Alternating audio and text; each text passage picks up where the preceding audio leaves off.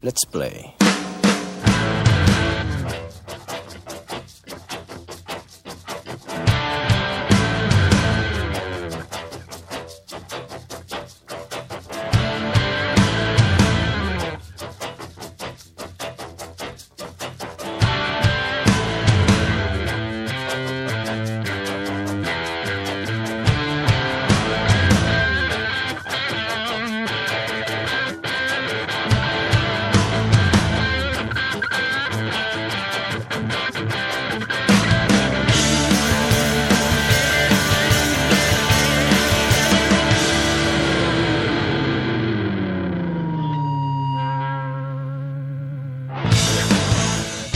All right, why are people never surprised to see me pretty much anywhere? And I'm particularly stunned when they're not surprised to see me in places very un-rock star-like. All right, I'm a case in point. I'm traveling around the world right now, okay? And what's prompted this? I'm in Stockholm, Sweden. This is pure pleasure, so I'm not in town. You know, like sometimes when you're in town with a show, people are expecting, they put two and two together. There's big signs all over the place. The band's in town, so they see Dee Snider, and they go, well, that must be him. But here I am, sitting, waiting for my wife. She's in a shop in the old part of Stockholm, the old city. I'm sitting in a doorway, classic homeless person. Sitting in a doorway is a homeless person, but really it's sort of like not a touristy thing. It's a local thing, really familiar thing, and you're sort of down low on the ground. You're tucked in there, and it's just someplace. We don't even pay attention. We see these people in the doorways, and we're not sure what their deal is. So, and oftentimes we think maybe they're a little seedy or shifty, possibly. So we just sort of walk past them. I'm sitting in a doorway. A guy sees me, walks up and goes, "Hey, Dee, how you doing?" All right. He extends his hand, and but why does he think that Dee Snider would be sitting alone in a doorway in Stockholm? What is it about my persona that makes people think that this is possible? And I said to him, why are you so sure it's me? Wouldn't your an actual reaction be, wow, that guy looks like Dee Snider? But there was no doubt in this guy's mind. There's some guy sitting there on the ground, and I'm not like wearing Twisted Sister costume or something like that, people. I'm wearing jeans and sneakers. I'm wearing a baseball hat, t-shirt. I'm dressed down. I'm just like slumped on the floor. I mean, the only thing missing was a wine bottle in a bag. And the guy just walks right up. I need to emphasize this. There was no hesitation. He didn't see me from across the street. He didn't double take me. He didn't, he didn't go, hey, that guy looks blah, blah. It was because I could see when people are processing. This was walking, sees me, hey, Dee, how you doing? Swedish guy. All right? And this isn't the first time it happens. This is what it's over. And I said to the guy, I said, why do you think I'd be sitting here? I said, if you saw Brad Pitt sitting here, would you immediately go, hey, Brad, what's up? Or would you go, that can't be Brad Pitt sitting alone in a doorway in Old Town Stockholm, Sweden? No. And this isn't the first time. I'll tell you two other unillustrious times this has happened to me. Okay, one. All right, I'll give you one. I was flying internationally. I'm going for an appearance or a gig or whatever, and I get to New York to my hotel. It's late at night. It's like 2 a.m. or whatever. And they've got no record of me having a room reservation. And I travel by myself. I travel light. I used to make a big deal out of travel with the bodyguards and the entourage. And it just made it more difficult to travel. I just, if you've seen me, I'm just walking around the airport by myself. I'm chill. I try to be chill. I like to go under the radar. I don't like to make a big scene. A lot of celebrities, this is a fact, they pre-announce that they're coming even to airport personnel. So they're expecting them. The word can go out, which I've experienced, of course, to the inner circle of photographers and paparazzi people and whatever. So they'll be waiting for you. So, I mean, that's all set up. A lot of stars want that everywhere they go. I do not, on the other hand. I'm very much, like I said, I just want to go sort of unnoticed. If you do notice me, I say hello, and I just keep going about my business. But anyway, I get to the hotel, in New York, international flight, no room in the inn. All right, it's like 2, 3 in the morning. I have a flight at like 5 or 6. It's a couple hours. I had my assistant is sleeping, fast asleep. Fair enough. It's in the middle of the night. They've got no spare rooms.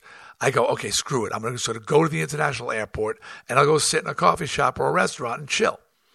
Get to the international airport at JFK, and everything is closed. Now, there's people everywhere. I don't understand how the city that never sleeps, international airport, where people are flying throughout the night, can close everything. It's all closed. So I'm physically exhausted. I've got like 2 or 3 hours to kill. I don't know what to do. I can't find a seat. The airport's crowded.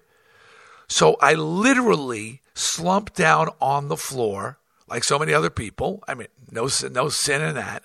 But I'm laying on the floor on my carry bag, trying to get a little shut-eye. And I'm just laying there on the floor. Again, baseball hat, jeans, T-shirt, dress down. No jewelry, no fanfare, nothing. And a guy steams up to me, directly to me, walking down. He goes, "Hey, Dee Snider, can I get a picture?" Why? Why would you think I'd be laying? Am I that low on the totem pole? We've heard about A-listers, B-listers, C-listers, D-listers. Am I so far down the alphabet that there's no shock or surprise if you see me laying on the floor in an airport sleeping on my bag like a homeless person? All right, and here's I want to know the answer. And I can't get the answer. Sorry, I can't get the answer. Okay? All right, here's my final one before I start getting off this show. This one, and I'm venting here. I'm venting. I don't know. I like to think that I have a stature that at least you would think of me more on a pedestal and less of a laying on the floor in an airport alone or slumped in the doorway by myself in the city. I would like to think that your perception of me is grander than that. The proper response being, "My God, you look like Dee Snider." Not, "Hey, Dee, can I get a picture with you laying on the floor?" All right, and my final foray into my venting here.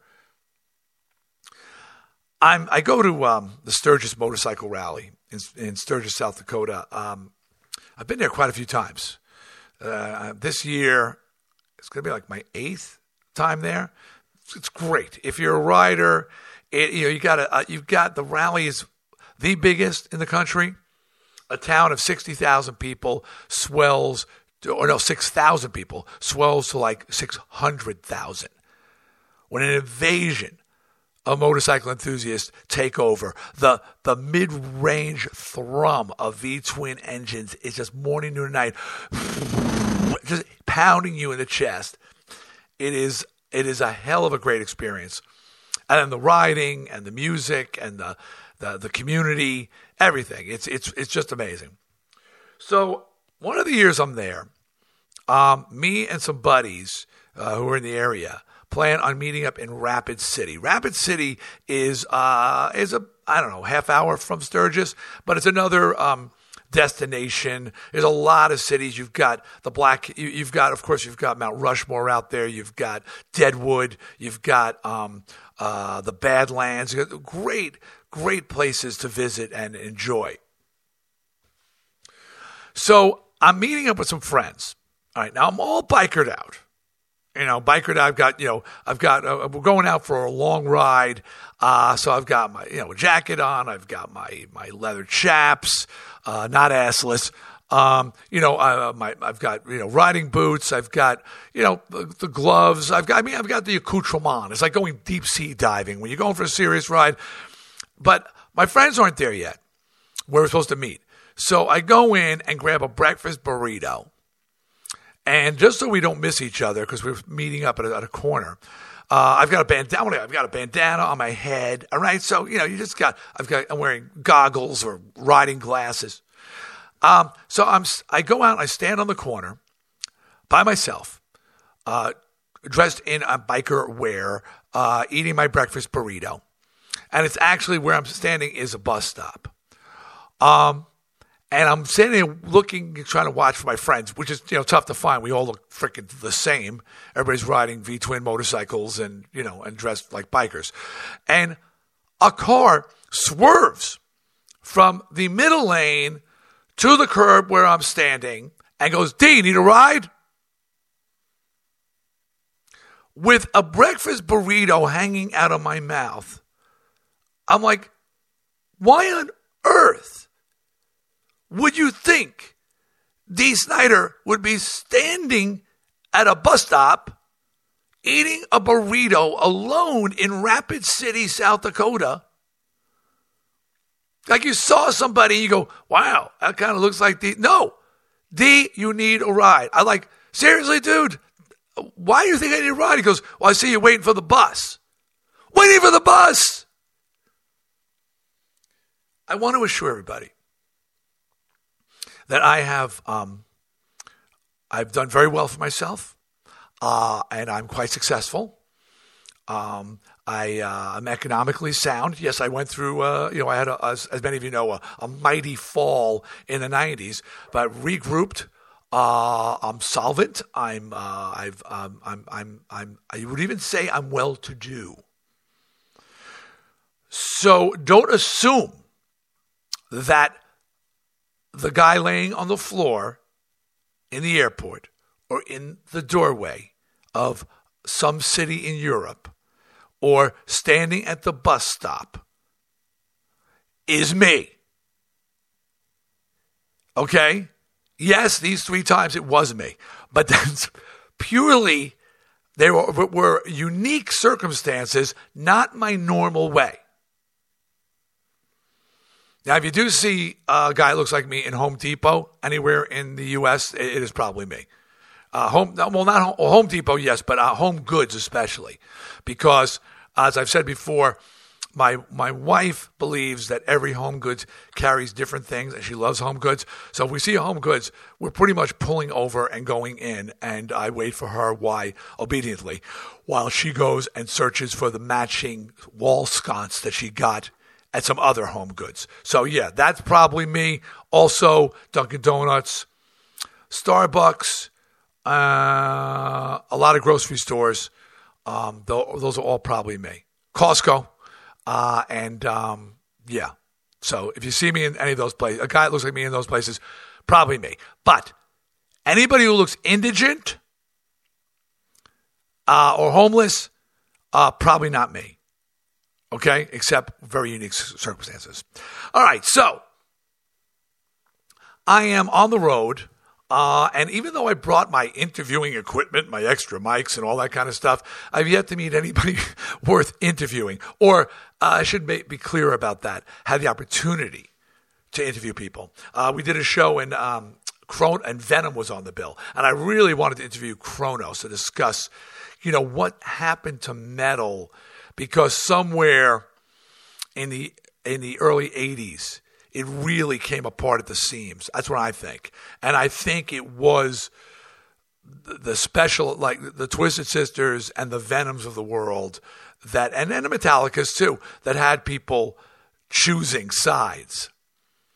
But I wanted to have a discussion with him, but unfortunately, he was on a different time, different night, and the scheduling and flying in and flying out and blah, blah, blah. Never got to talk to him. So I am, using this time to share things with you. And this week, I'm going to share War Stories Part 1. These are stories from the road, experiences I've had. I've shared some of these before. People have quite enjoyed them. So I figured, what better to talk about as I am on the road about some of the experiences I've had over the years with Twisted Sister and without. So I'm going to take a break, come back with some war stories, part 1, because I've got many war stories on Snider Comments.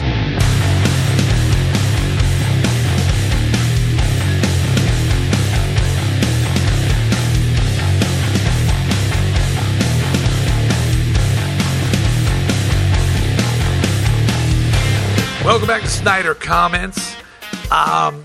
Before I get into the war stories, you know that I'm traveling all over Europe.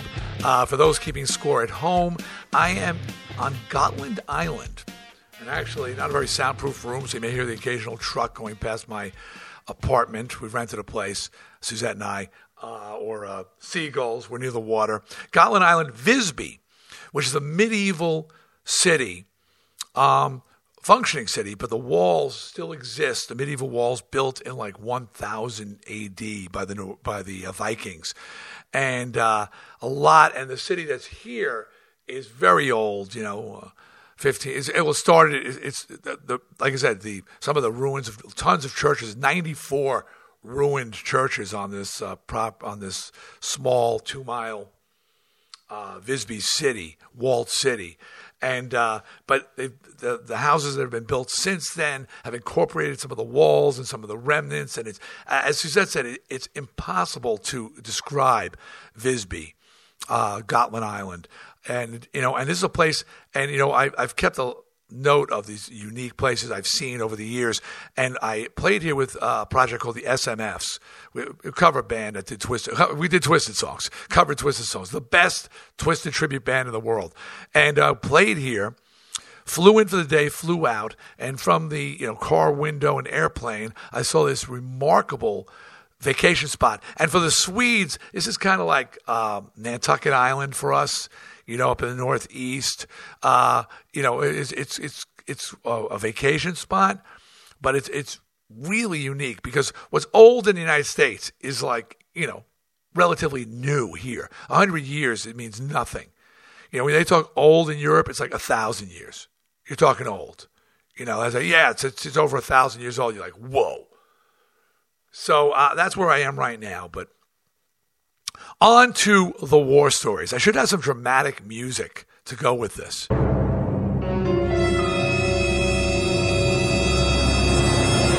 Got so many stories to tell you from over the years, and mine are not like everybody else's. At this point, most people know. Actually, I shouldn't say most, but if you don't know, I didn't drink. I didn't do drugs ever. Throughout my entire career. Yes, I was sober. The things I did completely sober. And I wasn't like cleaned up. I wasn't like I was reformed. I never did drugs or alcohol. Actually, now you will see, much to the shock of my friends, about 10 years ago, my wife and I started having a glass of red wine with dinner because we're I don't say we're health nuts, but we've always been nutritionally conscious. And I've read so many good things about the value of a glass of red wine with dinner, once a day. I saw one thing, the thing that pushed us over the edge was if you don't like the taste, which we really don't, consider it taking your medicine. So, but during the heyday in the 80s, not even a glass of wine, zero. I was also been with Suzette for 39 years, and hard as it is to believe that I was faithful to her and true to her in this day and age of, YouTube and everything in the world, photos being posted everywhere, social media, nothing's secret anymore. And if there was some dirt on me, it would be out there. So, so here I am. I'm on the road. I'm not partying. I'm not screwing around. So totally boring by traditional rock standards. And my commitment to excellence, as far as performing goes, is that I can't basically think of anything else. I'm not going sightseeing. I'm not leaving the hotel room. I had this really hitman mentality. When I played, I really felt like, we'd come into town under the cover of dark, check into a hotel room discreetly, never in the center of town, never stay at the hotel where everybody knew you'd be staying, sit in my room all day, getting my weapon ready. The hitman has his gun, and I just had my physicality, then go kill everybody, and then slip out of town under the cover of night. And that's what we did night after night after night. A very boring, dare I say, miserable existence other than the time on stage. Miserable. My wife, Suzette, would never come out on the road with me. She said, you're miserable to be around, and it's just, I don't want to sit in the room with you while you just like fester. Because that's what I do, just like brew and fester and be in my game face on. It just get in my head about these shows. And I think I've told you that before. So my war stories center around performing and events as a result of performing, and a large percentage of them are around violence. Violence, that is something that I think that me and my band have had more than our share of. And I guess, the chip on my shoulder didn't help. So I'm gonna share those stories with you, and and it's just I just want to think about violence. I'm just thinking about something Kevin Dubrow once said to me. When may he rest in peace.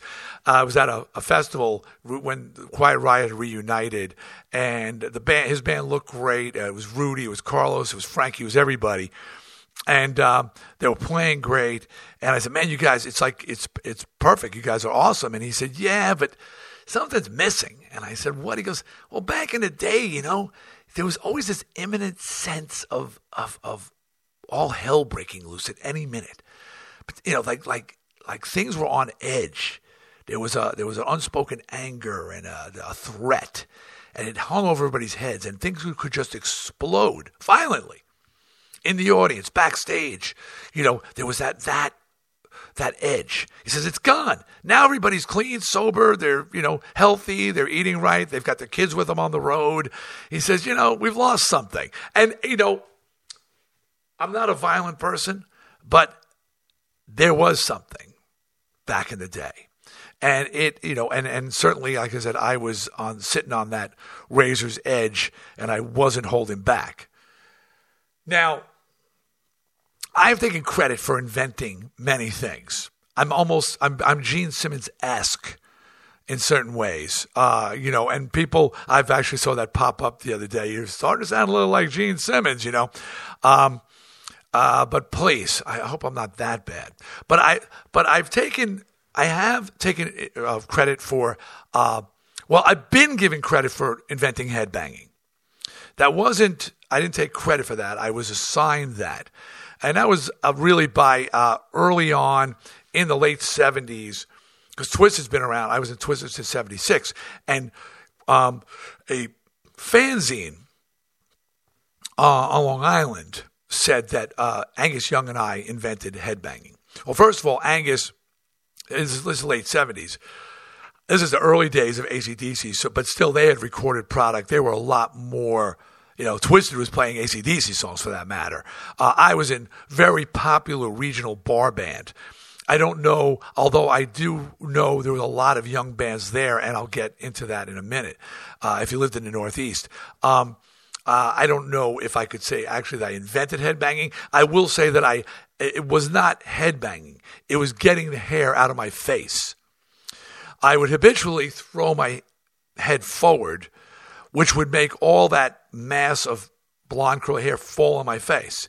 And if you ever get hair on your face, what is your natural reaction? It's get the hair out of your face. Well, when you've got a microphone in your hand and you're gesticulating with the other hand, throwing fists or horns or whatever, the easiest way to get the hair out of your face is to throw your head back again. Problem solved. But I would immediately throw my head forward again, emotively, and of course have to throw the head back again to get the damn hair out of the face. The repeated motion was what this local fanzine said. This is head banging. He's banging his head. So I don't think Angus is doing what I was doing, although he might be for all I know, because he's got that same problem of throwing his hair and throwing it back. But certainly head banging wasn't a thing like it is, and it became in the late 70s when I was getting the hair out of my face. So I've been given credit for that. Also, I've taken credit for inventing speed metal. I mentioned Twisted was hugely popular in the Northeast. And so many, and this is something that there's a movie coming out. It's coming to theaters, art houses and stuff later this year called We Are Twisted Fucking Sister, documentary about the first 10 years of Twisted Sister before the world discovered us. We were around a very long time, and we were hugely popular regionally, playing to 1,000 to 3,000, 4,000 people a night, 5 nights a week in the New York, New Jersey, Connecticut area. That's a bar band without a record. Okay, I mean, so we had bodyguards, we had fanatical fans. We were a regional phenomenon, and that's why you'll see very mixed things. If bands like outside of the tri-state area, we're just this, sort of, some refer to say flash in the pan, came out, and this perception that we came out, people became aware of us after Crew and after Quiet Riot, and so we sort of like joined in the fray. Those who know that we were there long before Motley Crue, not long before Quiet Riot. They were doing a very similar thing out on the West Coast. We were carrying the torch for makeup and costumes from the Alice Cooper and Bowie days. So we were wearing them throughout the 70s when everybody else had given it up. So we really are the original hair farmers, so to speak. And when I joined Twisted, I brought my metal along with my love of glam rock, and as a songwriter, created songs that became glam metal, which makes total sense. So, but in the Northeast, if you lived in the Northeast, you came and bowed down before the great Twisted Sister. I'm not.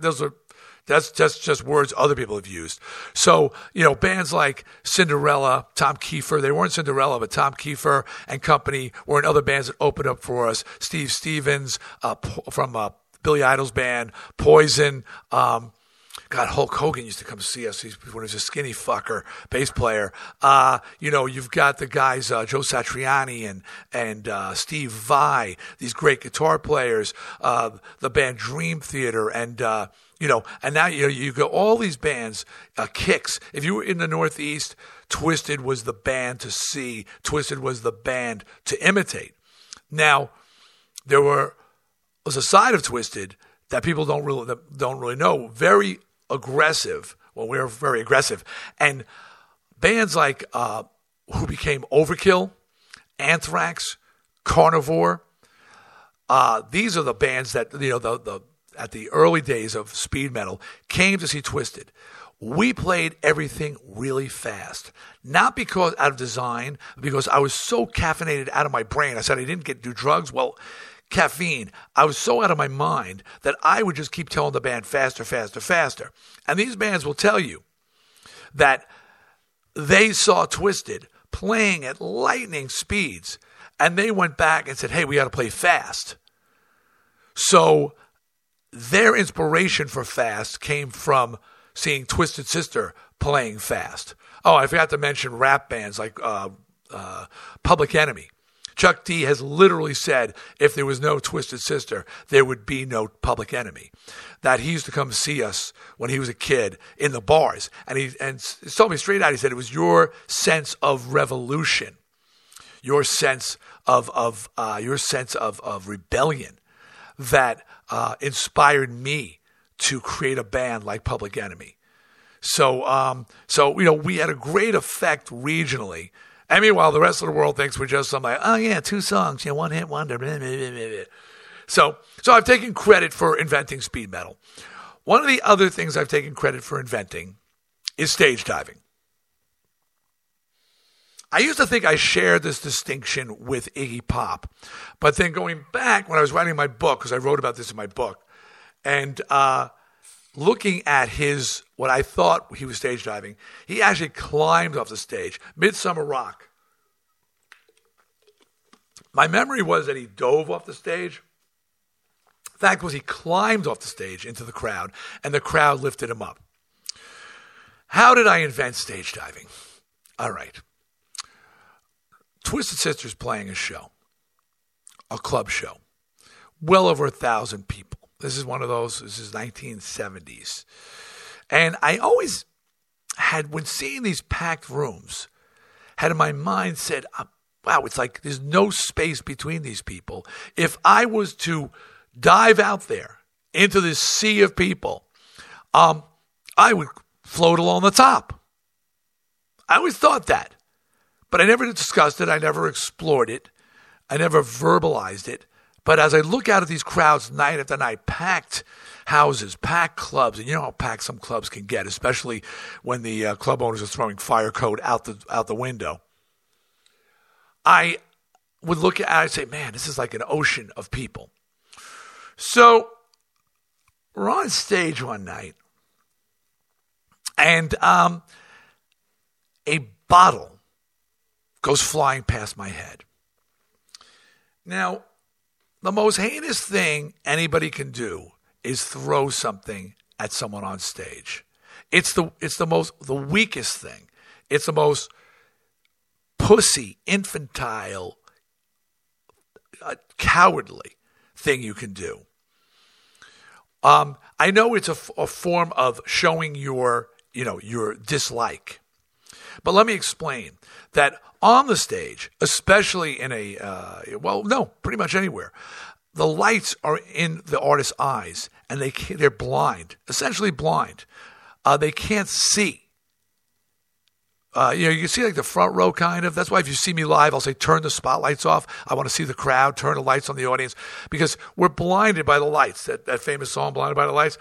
And so when something comes out of the crowd, by the time it's in our field of vision, it is too late. And famously, people have been injured. I believe Steven Tyler had eye injury. Lemmy got hit in the hand, with a sharpened object, which resulted in a bad infection and a blood poisoning. So famously, people have been hurt.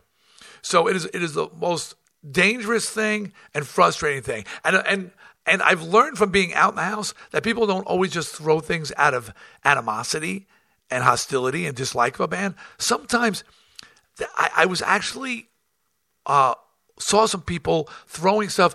Hey, see if you can get our bottle, can, whatever, onto the stage. I believe it was Led Zeppelin.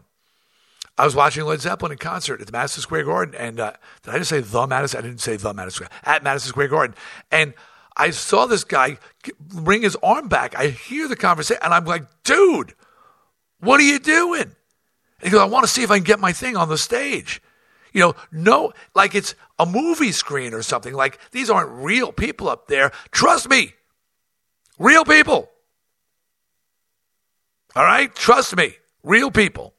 So I'm on stage, and a bottle goes flying past my head. Now, this is the 70s when they were still serving drinks in bottles, which has stopped in most venues for this exact reason. People using them as weapons.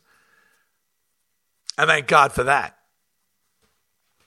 So the band is playing, and I bring the band down, and I go, and I like something like that, I will break. I'm famous for I'll break the song or whatever, and so I go, who the fuck threw that? And I'm scanning the crowd, and I see audience members pointing in a direction. So they're all pointing in a general direction, but it's a packed house. I can't really see. So I'm like, I said, you are a piece of now I'm cursing a blue streak. You pussy motherfucker. I said, you got a problem with me, come on up on stage with me. Come to the stage. See me after the show. Don't throw something in the dark like a freaking coward. I said, you know what? I said, my exact words were, I said, if you have half of one ball, not two balls, not one ball, a semicircle, half of a ball, you will make yourself known. And still the fingers are pointing out into the house, and I can't figure out who it is. So I said, you're a pussy. I said, your father's a pussy. This is a weird thing to say, right? I said, you're a piece of shit. Your father's a piece of shit. Your mother's a piece of shit. Now, mother is like the go word for a lot of dudes. Mice have turned into lions when you say something about mom. I don't know why mom is you can say anything about anybody, but don't say anything about my mom. This is a guy thing. Well, the minute I say your mother's a piece of shit, the fingers go up. This guy, both fingers in the air, fuck you, screaming, fuck you. And he's right where everybody's pointing. And I was like, is it you? Is it you? And he's going, fuck you, fuck you. All right, so, and the crowd's pointing, and he's going, fuck you. And I'm going, come on up here. Come up here. You and me, come up here, you piece of shit. He won't come up here. I said, fuck it. Now, this is where I'm going to put my theory to the test. Now, let me back this up just a little bit. I had been, up to that point, and have and subsequent and for many years been known to leave the stage to go after somebody in the audience. I don't know if I'm famous for that, but I'm pretty well known. But I would do it the old-fashioned way. I would, climb off or jump off, in like the front, the way Iggy did, or run off the side stage and run out into the crowd and go after somebody and mix it up. In the early days of the band of Twisted, I was definitely the security as well as the singer and front man.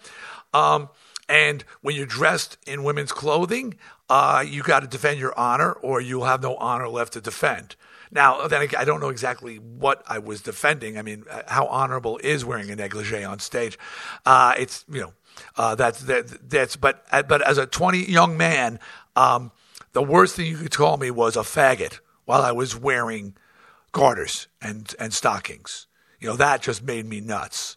Who are you to call me gay?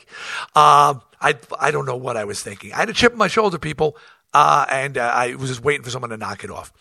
So I was, and I'm not a tough guy, honestly. Well, I'm tough, but I'm not that guy. But I'm passionate about what I do. I'm passionate about my beliefs, and I will stand up for my beliefs. I will stand up for myself. I will stand up for my band. Okay?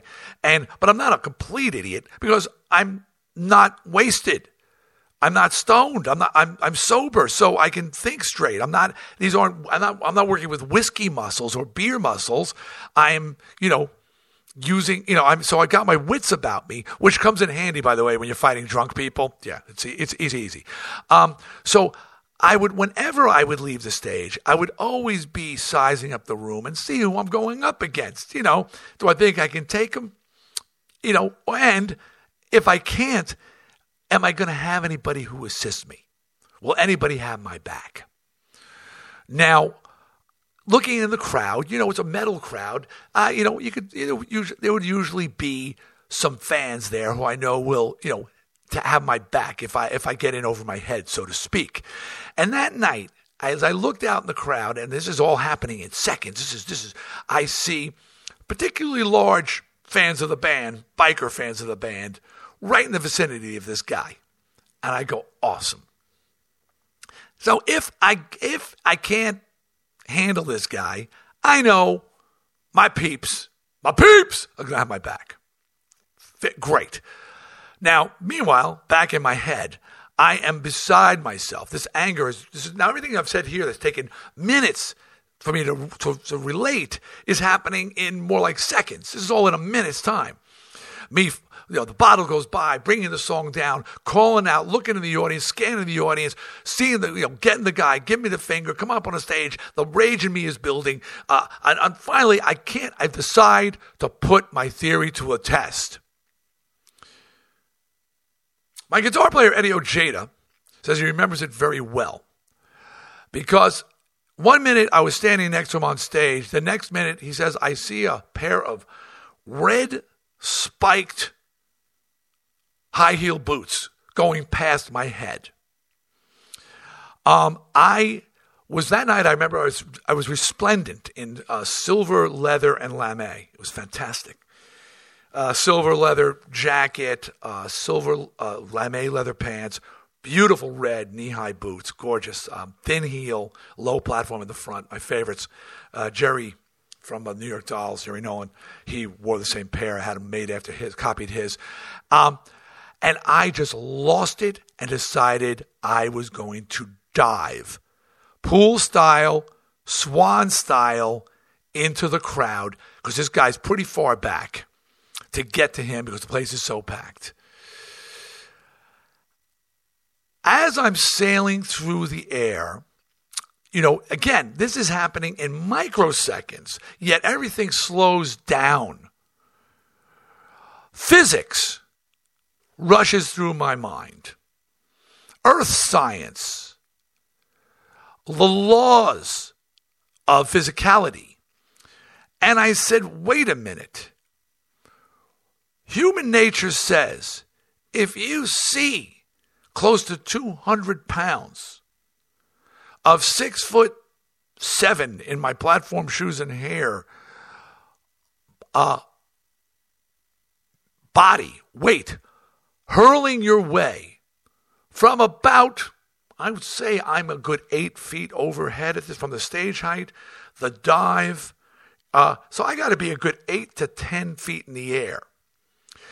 Human nature says, get the fuck out of the way. It's instinctive. If something is coming down on us, a heavy weight is falling on us, our instinct is to distance ourselves from it. This club, which was so packed shoulder to shoulder, couldn't have been packed tighter. Somehow, the seas parted. And I fell into an empty pool, crashing to the ground, smashed my leg, which later on resulted in, I didn't break it, but I bruised the bone. And subsequently, we canceled like 2 or 3 subsequent shows after that, because my leg just blew up and I couldn't walk. I hit the ground and I pull myself up. I'm dazed, but the shock is and anger is pushing me along. And I come up, and to find my opponent in the most insane kung fu stance, like one leg up, the hands, he's doing the fucking praying mantis motherfucker. He is ready to take me out. I'm like, oh shit. He's a karate man, and I am not a karate man. And here I am dazed, picking myself off the floor. My enemy is in full karate stance, ready for battle, and not dazed. And I said, well, fortunately, I saw my peeps in the area. They'll bail me out. I look around for help, and those exact big biker fans are making an arena for the fight. Give them room. Give them room. There's going to be a fight. They're clearing a space in the middle of the floor so me and Kung Fu Man can have it out. Now, I'm sharing information. Okay, we've already established how I invented stage diving, but the part of the audience catching us, that had not yet been invented, the catching part. But the actual leaving the stage in a diving formation, like that is documented. Not filmed, unfortunately, but it's pretty heavily documented. Now, I've learned this. When you're dealing with a stronger opponent, there's something called critical distance. It means you don't want to be, if they're throwing karate blows, if they're raining karate chops down on you, you don't want to give them the ability to do like full momentum with the hands and the arms. You want to get either far enough away from them they can't reach you, or if you're too close, get right in on them so that they're basically little short blows. When in doubt, football, in my high-heeled, spiked-heeled shoes and silver lame and leather, face full of makeup, bouffant hair, I charge this wildly gesticulating praying mantis, grab him around the waist, football style, and start plowing him through the audience. Now, I talked about my backup. Credit where credit's due. By the way, the band is still playing. The band knew that when Dee left the stage, sort of vamp on the riff, they would keep playing. So I've got a musical accompaniment, which is nice. But my crew would always be there for me, particularly Charlie, sixth sister, Bareka. You've seen his name listed, some people on albums. Our sound man, he was actually a band member. He was involved with the band before I was there. Charlie was my backup on the soundboard. He would throw the soundboard into autopilot, whatever that means, and he would come running from the other side. So I'd be coming from the stage, plowing this guy through the crowd. Charlie, having my back, would come from the front, and we'd meet in the center. He'd grab the guy. Security comes. They drag him out, and they take him away. And I crawl back to the stage and climb painfully because I had really hurt my leg. I'm surprised I didn't break it. Onto the stage. Crowd is going wild. To tell you the truth, it was kind of a slow night. I mean, as far as the audience response goes. But after this scene, this pandemonium, and the birth of stage diving, they saw the birth of some new concept. People are going nuts, and one of the fans in the audience waves me down, and like they want to talk to me, and I'm still idiot. I'm still dazed enough to actually bend down and go, "Yeah," and he goes, "That was staged, right?" Staged. I nearly kill myself diving off a stage and smashing into a floor, and this guy thought that the whole thing was faking it. No, my friend, not staged. Like I said, we had to cancel 2 shows subsequently, and subsequently, security was hired. From that point on, we even in the bars, we had bodyguards to do the dirty work for us, so I wouldn't have to go out into the house and subject myself to possible injury and death. All right, so that was the first time I stage dived. The last time I went off the stage. And there are some interesting times in between, which maybe I'll share with you as well. But the last time, 1984, Worcester Centrum in Massachusetts, opening for Ronnie James Dio.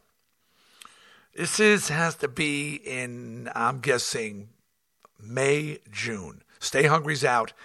We're Not Going to Take It is blowing up the charts. The video's taking off, and some piece of shit throws a bottle at me from the crowd. Now, because we were the opening band, and as is the case with many opening bands, none of the lights are actually pointed at us. They're all behind us. I could see perfectly well exactly who threw the bottle. As is my way now, I'm in full Twisted Sister Stay Hungry regalia. Now I've got the shoulder pads, the boots, the majesty, the Raggedy Ann on acid, as it came to be known by some. I see this guy and literally climb off the stage and over 8 rows of chairs, okay, over the rows to get this guy. I dive on top. Now, people, it's not a movie screen, all right? Flesh and blood, real people up there. I know it seems fantasy-like. I know it's hard to feel connected to the stage. You're out there. We're up there. I work very hard to connect people, not by attacking them, but just by acknowledging them. But there is this feeling of disconnect from the band. But they're real people up there. It's not make-believe. I climb out over the stage. I dive on top of this guy. There's a dust-up. Security, band, everybody's diving out to the audience, and I walk back on stage a hero, and I feel great because I've taken out this guy. The next morning, my phone rings early. I pick it up. On the line are my manager, my lawyers, my accountants, my agents, everybody, conference call. Dee, are you out of your fucking mind? What are you talking about? He goes, you went off the stage last night and beat somebody up in the crowd. I said, fuck yeah, I did. Threw a bottle at me. They go, you can't do that anymore. I said, well, why not? They said, because you have money. You're a success. You're going to get sued. I'm like, are you, so what am I supposed to do? They go, don't worry, we'll get you a bodyguard. I said, you're going to get me a bodyguard to protect people from me, essentially. They go, hey, whatever it takes, we'll get you a bodyguard. Cut to, within days, I've got this huge black bodybuilder bodyguard, guy named Vic. Big motherfucker. Worked for Bowie, worked for Freddie Mercury and Queen, worked for Mick Jagger, and now he's working for Dee Snider. He's my guy. A short time later, I'm doing a promotional appearance someplace. And after the appearance, we drive off in a limo. And when you've got popularity, you've got lovers and you've got haters too. Some people just hate you just to hate you. And we're driving in a limo, and a car pulls up and goes, and with kids hanging out the window, you fucking suck. Twisted Sister fucking sucks. This is at a traffic light. Vic opens the door, jumps out of the car, rips the door open, pulls the guy out, beats him, drops him in the street, gets back in the car, and we pull away. And he turns to me and says, how was that, boss? I looked at him. I said, it's kind of like watching somebody else fuck your old lady. It looks good, but it just doesn't feel the same. All right, I'm going to take a break, come back, and maybe I'll regale you with one more war story about stage diving before I depart with Snider Comments. On this week's big podcast with Shaq, is Shaq a helicopter sports dad like Diddy? In a few years, Sharif will have his opportunity to play college ball. Don't tell me that Shaq's going to end up being like Diddy, going after a coach and going out in handcuffs at practice. You know what? I don't believe the media most of the time. Speculation. However, right. If somebody disrespect my son, I'm going to have to also get arrested. Any form of disrespect was going on, I'd probably have to go see the coach. Oh, man. I'd probably have to go see the coach. You get arrested, this show gets canceled. Listen, I know Ray Donovan. We'll be out in 5 minutes. The big podcast with Shaq. That's me. It's up right now at podcast1.com. That's podcastone.com.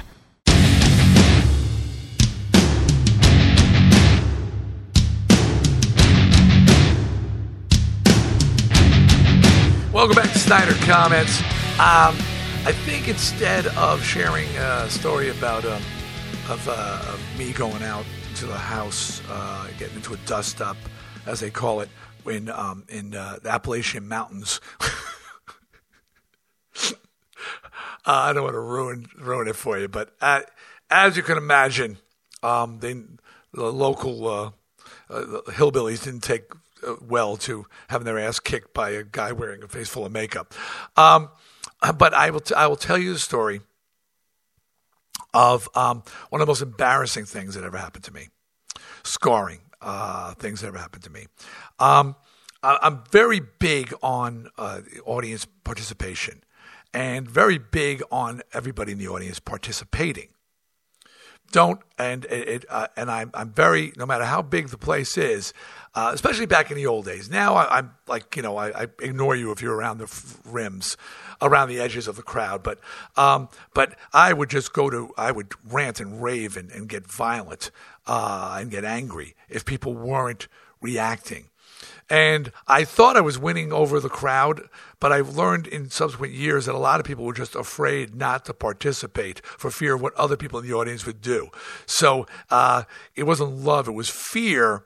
And although Machiavellian theory says it's better to be feared than loved, I think that once the fear leaves, you're better off having the love. The love sustains you when you're not there. Fear is only when you're nearby to threaten. But if you're following any of that, well, look up Machiavellian theory. Anyway, that's your assignment for this week. But I would get crazy if people weren't participating. So we're playing in an arena, sold out show, and the whole place is going nuts. But I see one section off to the side. Everybody's just sitting there. And I lose it.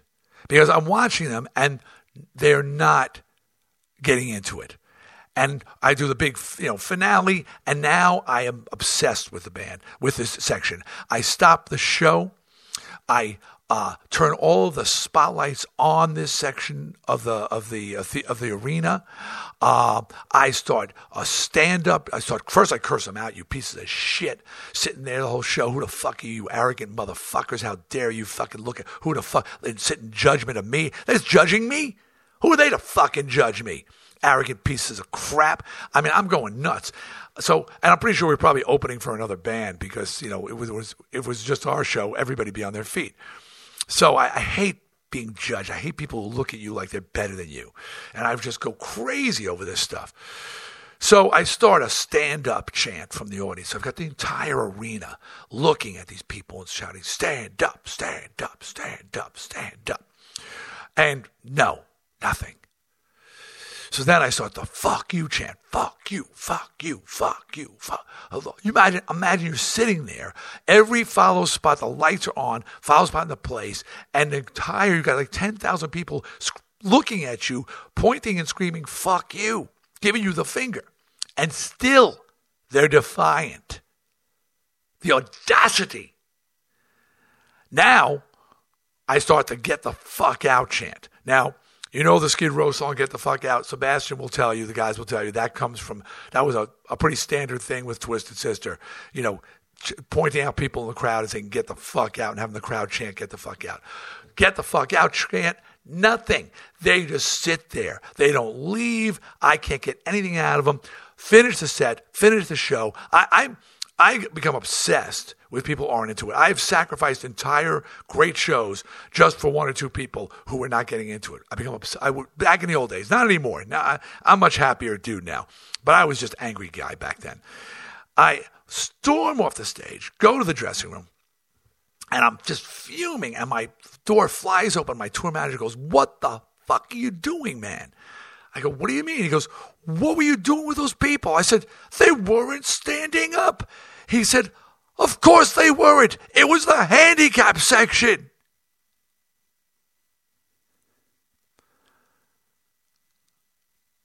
I felt much shame. I still feel much shame to this day. And from that day on, before every show, the floor plan of the arena would be brought to me. And my tour manager would say, "And this is where the handicapped people are sitting. So don't scream, stand the fuck up at them because they can't." The end. That's it for this week's Snider Comments. Some war stories for you. There's plenty more of those where those came from. I'm headed to. Oh, by the way, yeah, I'm headed for my first solo show into Estonia. Never been to Estonia before. And there's a free download, by the way. I've released my first truly new song in over 2 decades called To Hell and Back. It's available for free download many, many places. Just put it in there. It's on SoundCloud. It's on my website. It's just out there. Enjoy it. Co-written with Nick Perry, the guitar player from he really inspired me, that guy. He was in a band called Silvertide a number of years ago. He's also played with Perry Farrell and Shinedown. A great guitar player. Anyway, it's there for you. Enjoy the track. And next time I speak to you, I think I will be in Italy, because after Estonia, my wife and I are going to Italy for a while. So I think from Florence, Italy, I shall be regaling you with more, I don't know what. All right. Take care, everybody. See you next time.